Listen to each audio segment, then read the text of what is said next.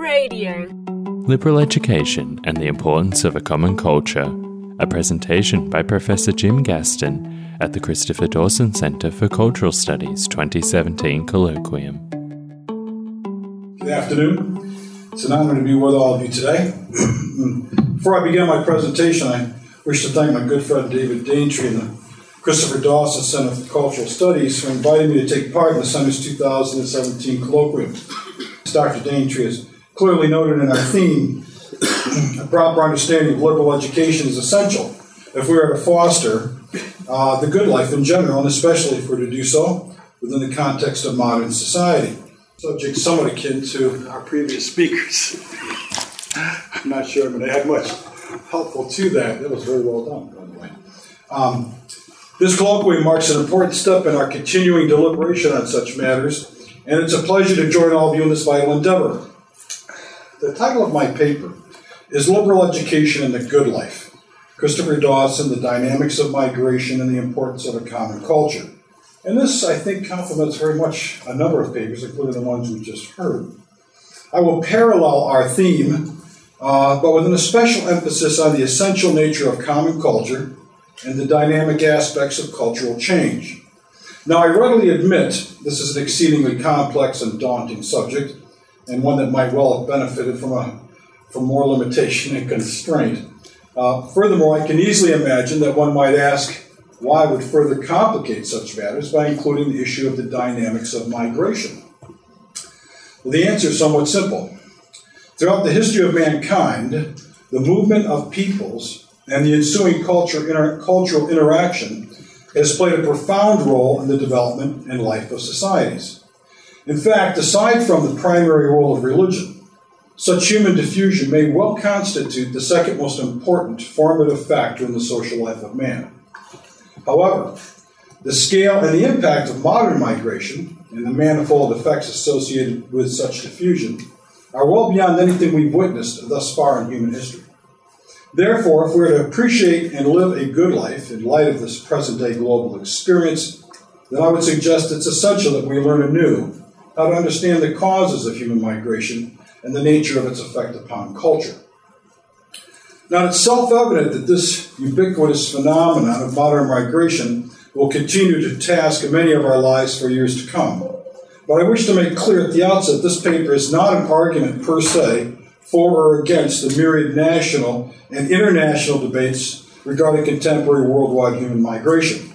Rather, it's an attempt to consider cultural migration as an important example of how modern education diminishes our reflections on the good life, because it fails to be truly liberal and holistic in its treatment of the common and fundamental dynamics of human social life.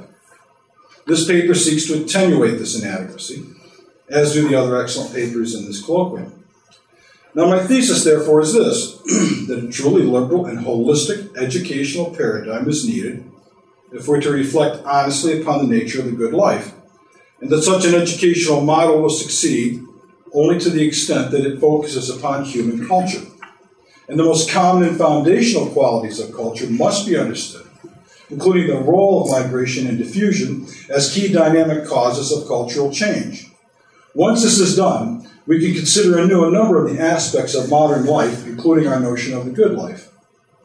Dawson's vision of the meaning and matter of culture, as well as that of liberal education, is essential to this effort.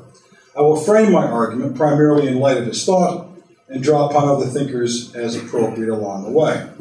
Now, those of us familiar with the thought of Christopher Dawson already know that framing an argument in light of the vision of this great Catholic historian is no easy task. Dawson was one of the most brilliant thinkers in the Western tradition, and he conveyed an extensive knowledge and insight. His extensive knowledge and insight by way of some 30 books and over 200 articles, treating literally the history and life of mankind. His interpretation of the Western Roman Catholic Church in particular stands as a monument of seminal thought to this day. For those less familiar with Dawson, it's important to understand that he was first and foremost a cultural historian. But more importantly, he was also a truly Catholic humanitarian and intellectual, and that he strove to study the human condition in its broadest realistic sense, so as to understand better the true nature, life, and end of man.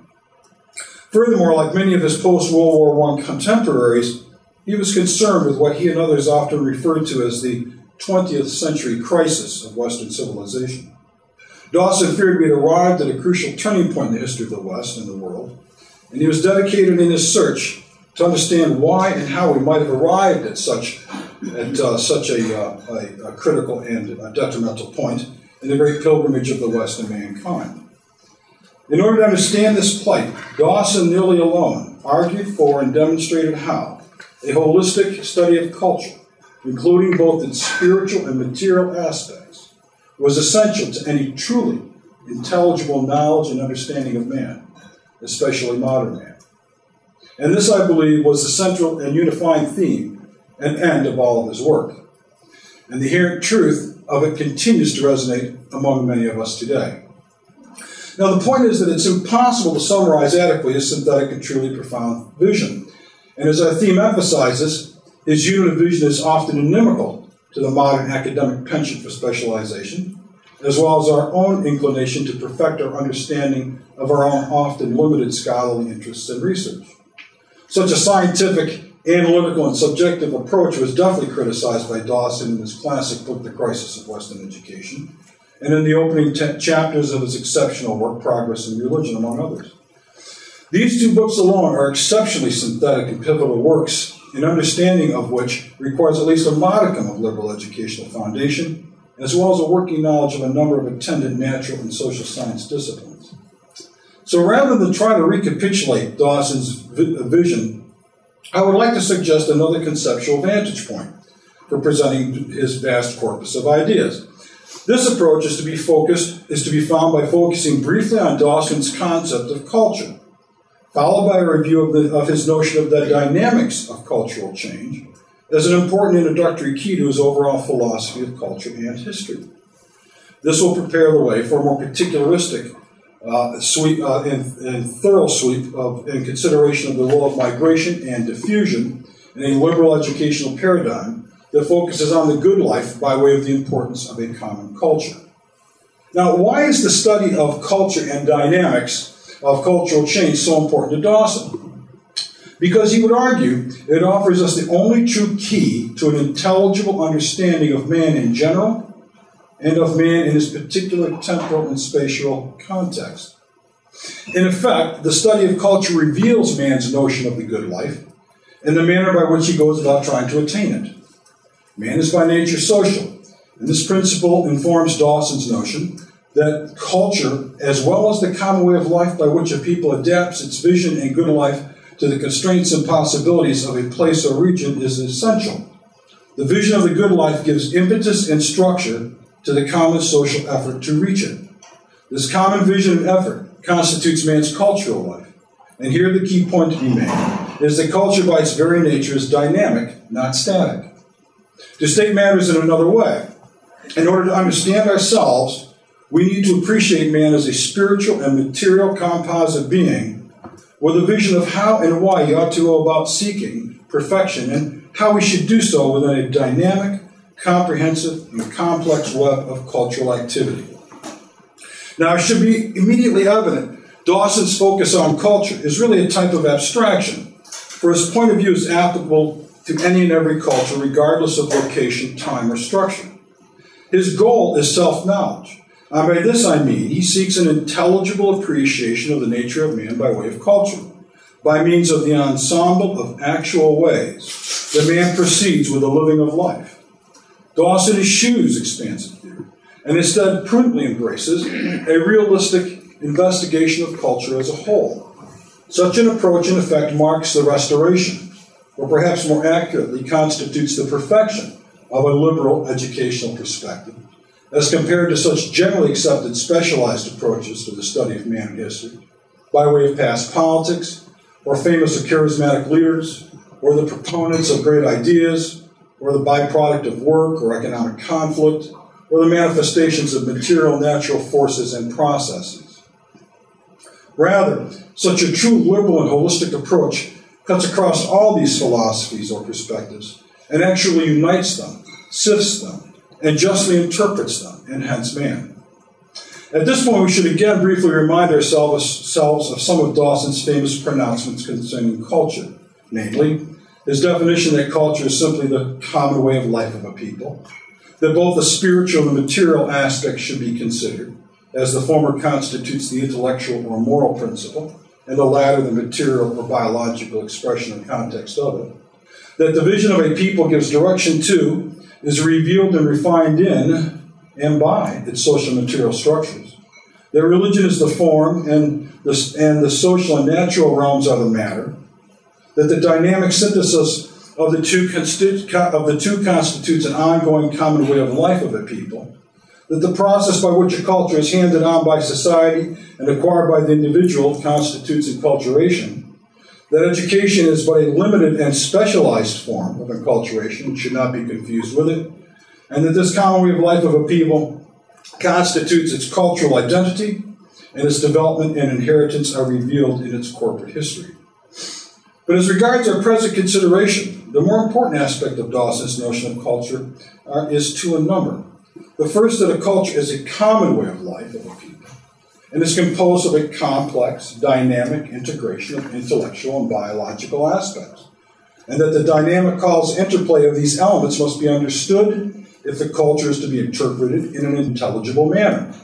Second, that it is essential that the culture's tradition, the meaning and matter of its life, be conveyed to succeeding generations. Otherwise, the culture will collapse or be conquered as its members become alienated from it. But cultures don't just appear, and their integral unity is not static. How do they come about and develop? How do cultures change? This brings us to the main subject of this paper. Dawson argues that cultures develop and change, that a common way of life arises as a people adapts itself to the demands and possibilities of a place or region. Let me repeat that. It's essential to his thought. He argues that culture is the common way of life by which a people adapts itself to the demands and possibilities of a place or region. The human or geographical milieu presents possibilities for a way of life. But man's religious perspective, or his intellectual acumen or understanding of such a milieu, influences the possibilities he ultimately chooses and how he contrives to survive within the matrix of his localized world. Henceforth, cultural change depends upon successive intellectual or material influences and choices. However, such possibilities and choices are not endless. Nature and reason acts as a partial check on the abstract presumptions of man. For example, the great 19th century French Catholic sociologist Friedrich Laplace identified 6 primary nature occupations which constituted the foundations of material cultures. In other words, there are particular types of cultures that seem to embody man's inchoate intellectual capacity to discern, to reason, and to form relations with the material realm. But the main point to be made is that such cultures based upon primary nature occupations rarely remain static. Indeed, Dawson's main point is that the history of mankind, its cultural development or change generally conceived, is due not to a single uniform law of progress that posits cultural change as a continuous and uniform movement, a view held consciously or not as part of the modern humanistic educational paradigm. Rather, cultural development or change is an exceptional condition due to a number of distinct causes, which often operate irregularly and spasmodically, end quote. In short, such distinct causes of cultural change are due, as noted below, to the actual migration of people or the diffusion of their ideas or their artifacts. In other words, cultural change is primarily caused by migration or the concomitant effects associated with the diffusion of various conceptual or material elements of cultures. Regardless of the cause, one must recognize on the one hand that there is an inherent dynamic quality to any and every culture due to human fecundity and man's innate search for reasoned perfection. And yet, on the other hand, Dawson insists that it is of crucial importance that one recognize the nature and efficacy of the dynamism of cultural change and note that it is dependent primarily upon the intellectual purview of the culture. Cultural change will take place only if, and to the degree that, it is in harmony with the culture's common vision of reality, or the good life, as we are speaking of it here today. Given this dynamic interplay between the cultural vision and the actual cultural change, Dawson identifies 5 major types or dynamics of possible historical or cultural change. And each type is rooted in the nature of man and culture, and each is related to the dynamics of migration and diffusion. First, there's a simple case of a people that developed its way of life in its original environment without the intrusion of human factors from the outside. Here, such cultural change is due to innovation that generally takes place within an isolated milieu. The change consists of a more perfected or more functionally harmonious cultural integration with the isolated matrix of the natural milieu. Once the harmonious relationship ensures basic survival, the culture often remains static even for centuries, bar other sporadic innovations.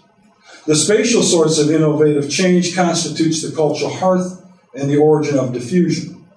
Such innovative change is indicative of primitive pre-cultures, as Dawson defines them, and they don't really concern us here. Second, there's the case of a people which comes to a new geographical environment and readapts its culture in consequence.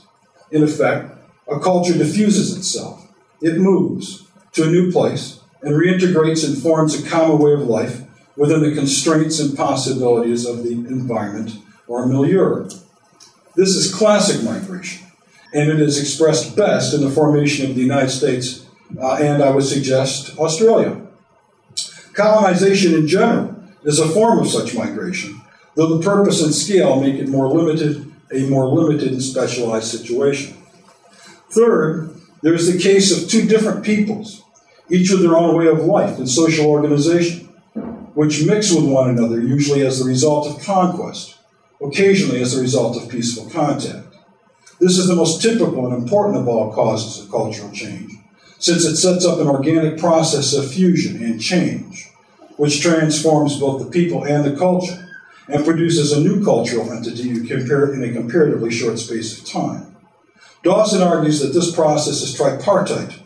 First, there comes a period of silent growth.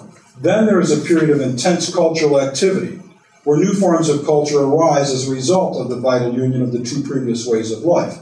Then there is the final period in which the new culture reaches maturity, either by absorbing the new elements of the original people or by attaining a permanent balance between the 2, creating a new cultural variation. Such cultural change is termed acculturation, and the process whereby one culture absorbs or dominates another.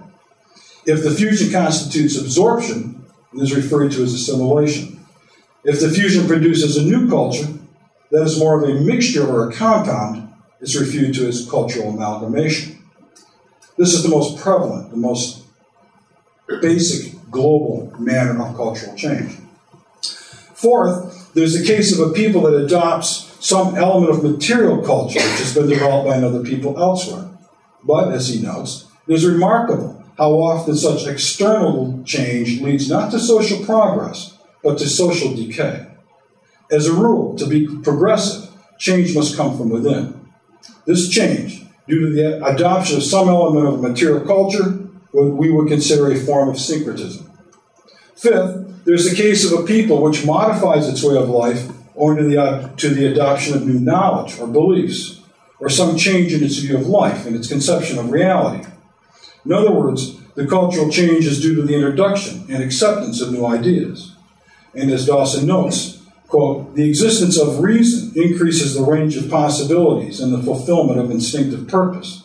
For reason is itself a creative power, which is ever organizing the raw material of life and sensible experience into an ordered cosmos of an intelligible world, a world which is not a mere subjective image, but corresponds in a certain measure to the object of reality, end quote. This change, by way of adoption of some conceptual aspect of culture, is likewise considered syncretic.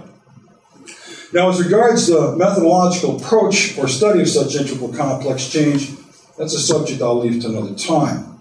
The main point to be made regarding these very dynamics of cultural change is that they are due, as just noted, to the actual migration or diffusion of people, to the diffusion of their ideas or their artifacts, possibly leading to a syncretic fusion, or to the acculturation of peoples to one degree or another.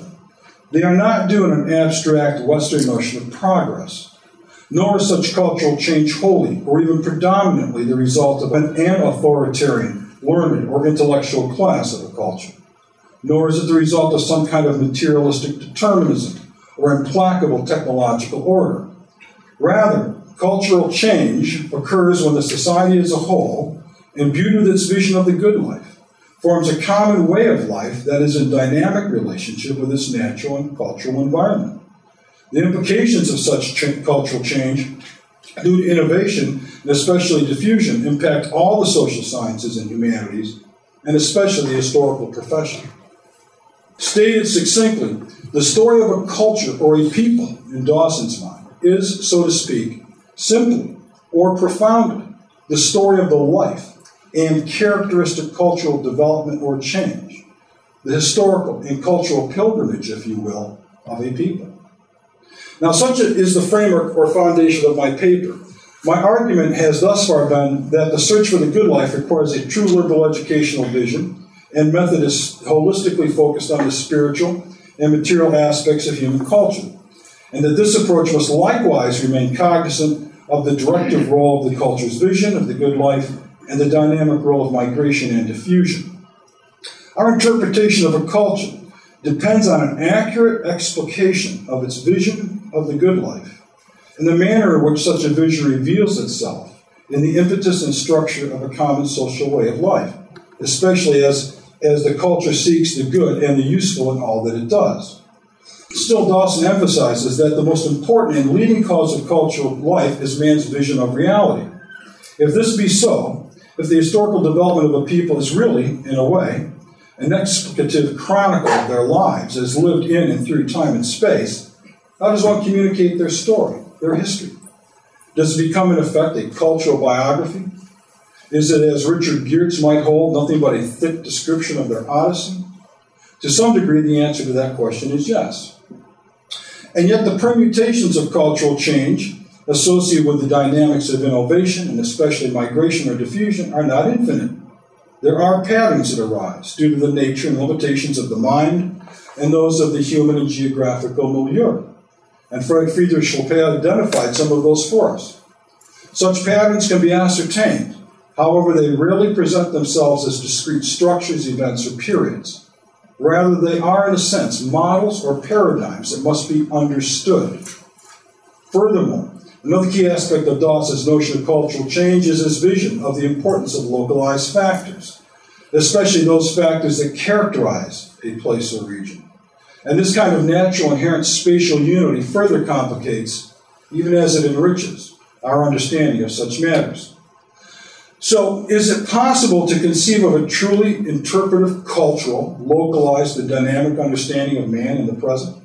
Yes, it is. But this brings us back to our opening considerations of the importance of a liberal education as the basis for our understanding of the good life. Dawson points the way, but his vision is hard to grasp unless one becomes fairly familiar with his work and methodological discussions, and to the degree that one develops such a culturally based liberal educational vision for themselves. Therefore, the best way to introduce ourselves to Dawson's cultural vision as it pertains to the good life is to try to identify and briefly examine some of the more important actual patterns of the dynamics of historical and cultural change that permeate his vision or derive naturally from it. This is my goal in this third and final part of the paper. And I apologize beforehand for what might appear to be a number of disjointed observations, but this is really the best I can do in a paper of this length. I will proceed by posing some questions and then answer them. First and foremost, the question we should ask ourselves is what constitutes the good life? Dawson argued that the religious vision of a people constitutes its version of the good life, and the culture as a whole is in fact imbued with the religion's tenets. As he astutely observed in his preface to Progress in Religion, quote, every living culture must possess some spiritual dynamic which provides the energy necessary for that sustained social effort which is civilization. Normally, this dynamic is supplied by religion, but in exceptional circumstances, the religious impulse may disguise itself under philosophical or political forms. It is this vital relation between religion and culture which I, Dawson, have attempted to study in the present book, unquote. In light of this quote, I think there are three answers to the question of what constitutes the good life. First, the good life for pre-modern cultures is defined, frankly, by their religious vision. Second, for those cultures imbued by more philosophical or political forms, we primarily mean that culture which arose with the birth of the modern. Thirdly, there is a Catholic notion of the good life. However, Dawson reaffirms that the cultural liberal educational approach is required even here for an intelligent understanding of Catholic culture as it is for other cultures. Furthermore, there is the Catholic spiritual dimension of the role of the incarnation in the formation of the church and, mutatis mutandis, in the formation of the individual, who in turn plays the active role in the formation of the culture. Second question, why is a common culture so important? Because man is a social being and cannot perfect himself without the help of others. But the actualization of such perfection can only take place in a communal relationship to the material context or environment in which the culture finds itself. Therefore, the cultural vision, be it religious or philosophical or political, must permeate the common way of life, especially in the formation and development of civilization. Third, why must the culture be passed on? Or why is enculturation so important? Because it is essential to the well-being of the individual that they understand the cultural vision of the good life and can partake in the effort to secure it. If such a cultural identity and way of life is not conveyed to the next generation, the culture, as mentioned, will collapse, be conquered, or the individual will be alienated and fail to join the community in its search for perfection. Fourth, what role does a liberal education play in such a cultural continuity?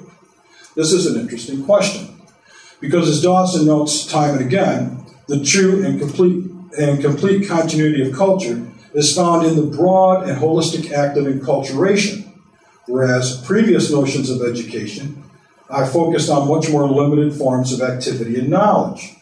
However, in the modern world, a liberal education, properly understood, has become almost necessary to a critical interpretation and assessment of the false, irrational, and undignified focus on the material aspects of reality and the human condition. Just such a restored or perfected liberal educational paradigm is partially the subject of this colloquium. Fifth, how does all this apply to modernity? Well, that is a difficult question to answer, as we well know. Overall, I think Dawson's essay on the bourgeois mind captures the issue. Ultimately, it is a question of temperament. The bourgeois attitude is focused not on the qualitative, but on the quantitative aspects of reality. It is a way of life rooted in the human natural desire to calculate, rather than to love and give of oneself. Dawson summarizes, in some sense of the term, by quoting St. Augustine's proclamation that two loves built two cities. The modern world has built a social, political, and economic city that does not, as St. Thomas notes, involve any honorable or necessary end. End quote. As such, authority has moved to the realm of the sovereign state, and the vivacious, localized common way of life of cities and regions has been replaced by nation-state civilizations bent on the centralized control of a deracinated, undignified, amorphous life of workers who are often, in effect, bound to urbanized industrial and technological servitude. The vision driving this cultural movement, besides the bourgeois mind, is the modern physico-mathematical model of the sciences and the advance of a generic vision of scientism that creates a technologically based, standardized cultural way of life. Sixth, where does modern global migration fit in with all of this? It has been fostered by the movement toward global economic order, and in many ways it continues to drive it. The end view of the good life for the migrant worker is mainly one of economic self-survival, and one that often generates a concomitant tension at the local level of the culture. The Catholic notion of an ecclesial worldwide spiritual culture that honors local life and pietistic practice has been replaced by the uniform globalist vision and structure. And in the process, as Meriton notes, local ethnic communities or urban ethnic ghettos fail to foster a meaningful, dignified, and truly civilized common way of life. The modern mantra is one of diversity. But diversity does not of itself build a common way of life. Multiplicity does not of itself engender unicity. Rather, it fosters an acceptance of national and global statist humanism and power, because differences in religion, language, and culture must in fact be justified and controlled. This was and is one of the key elements of what Dawson termed the crisis of the 20th century, and it's something he foresaw and lamented. Seventh, and finally, what are we to do? Many of us believe that it is essential that we restore a proper notion of liberal education so that we can discern what in fact constitutes a good life and comprehend the manner in which such a life can be maintained and nurtured. Such an effort must be based upon a Christian notion of the dignity of man, but it also must be worked out at the local subsidiary level as best we can, and we do so best by noting the true dynamics of culture and using them for the good. In the end, such a liberal vision will reaffirm our understanding of what truly is, and in turn will help us prudently to ascertain what truly can be. The Catholic Christian notion of the good life is one of incarnational peace. Dawson has reminded us how to find such a vision and way of life, and we should continue to note well his counsel and advice. Thank you. That was Professor Jim Gaston with Dawson and the Dynamics of Migration, Liberal Education and the Importance of a Common Culture. This presentation was part of the Christopher Dawson Center for Cultural Studies 2017 colloquium on the theme, Liberal Education, Restoring the Notion of Education as the Basis for Living the Good Life, which was hosted in Hobart, Tasmania. For more talks, interviews and shows, visit cradio.org.au.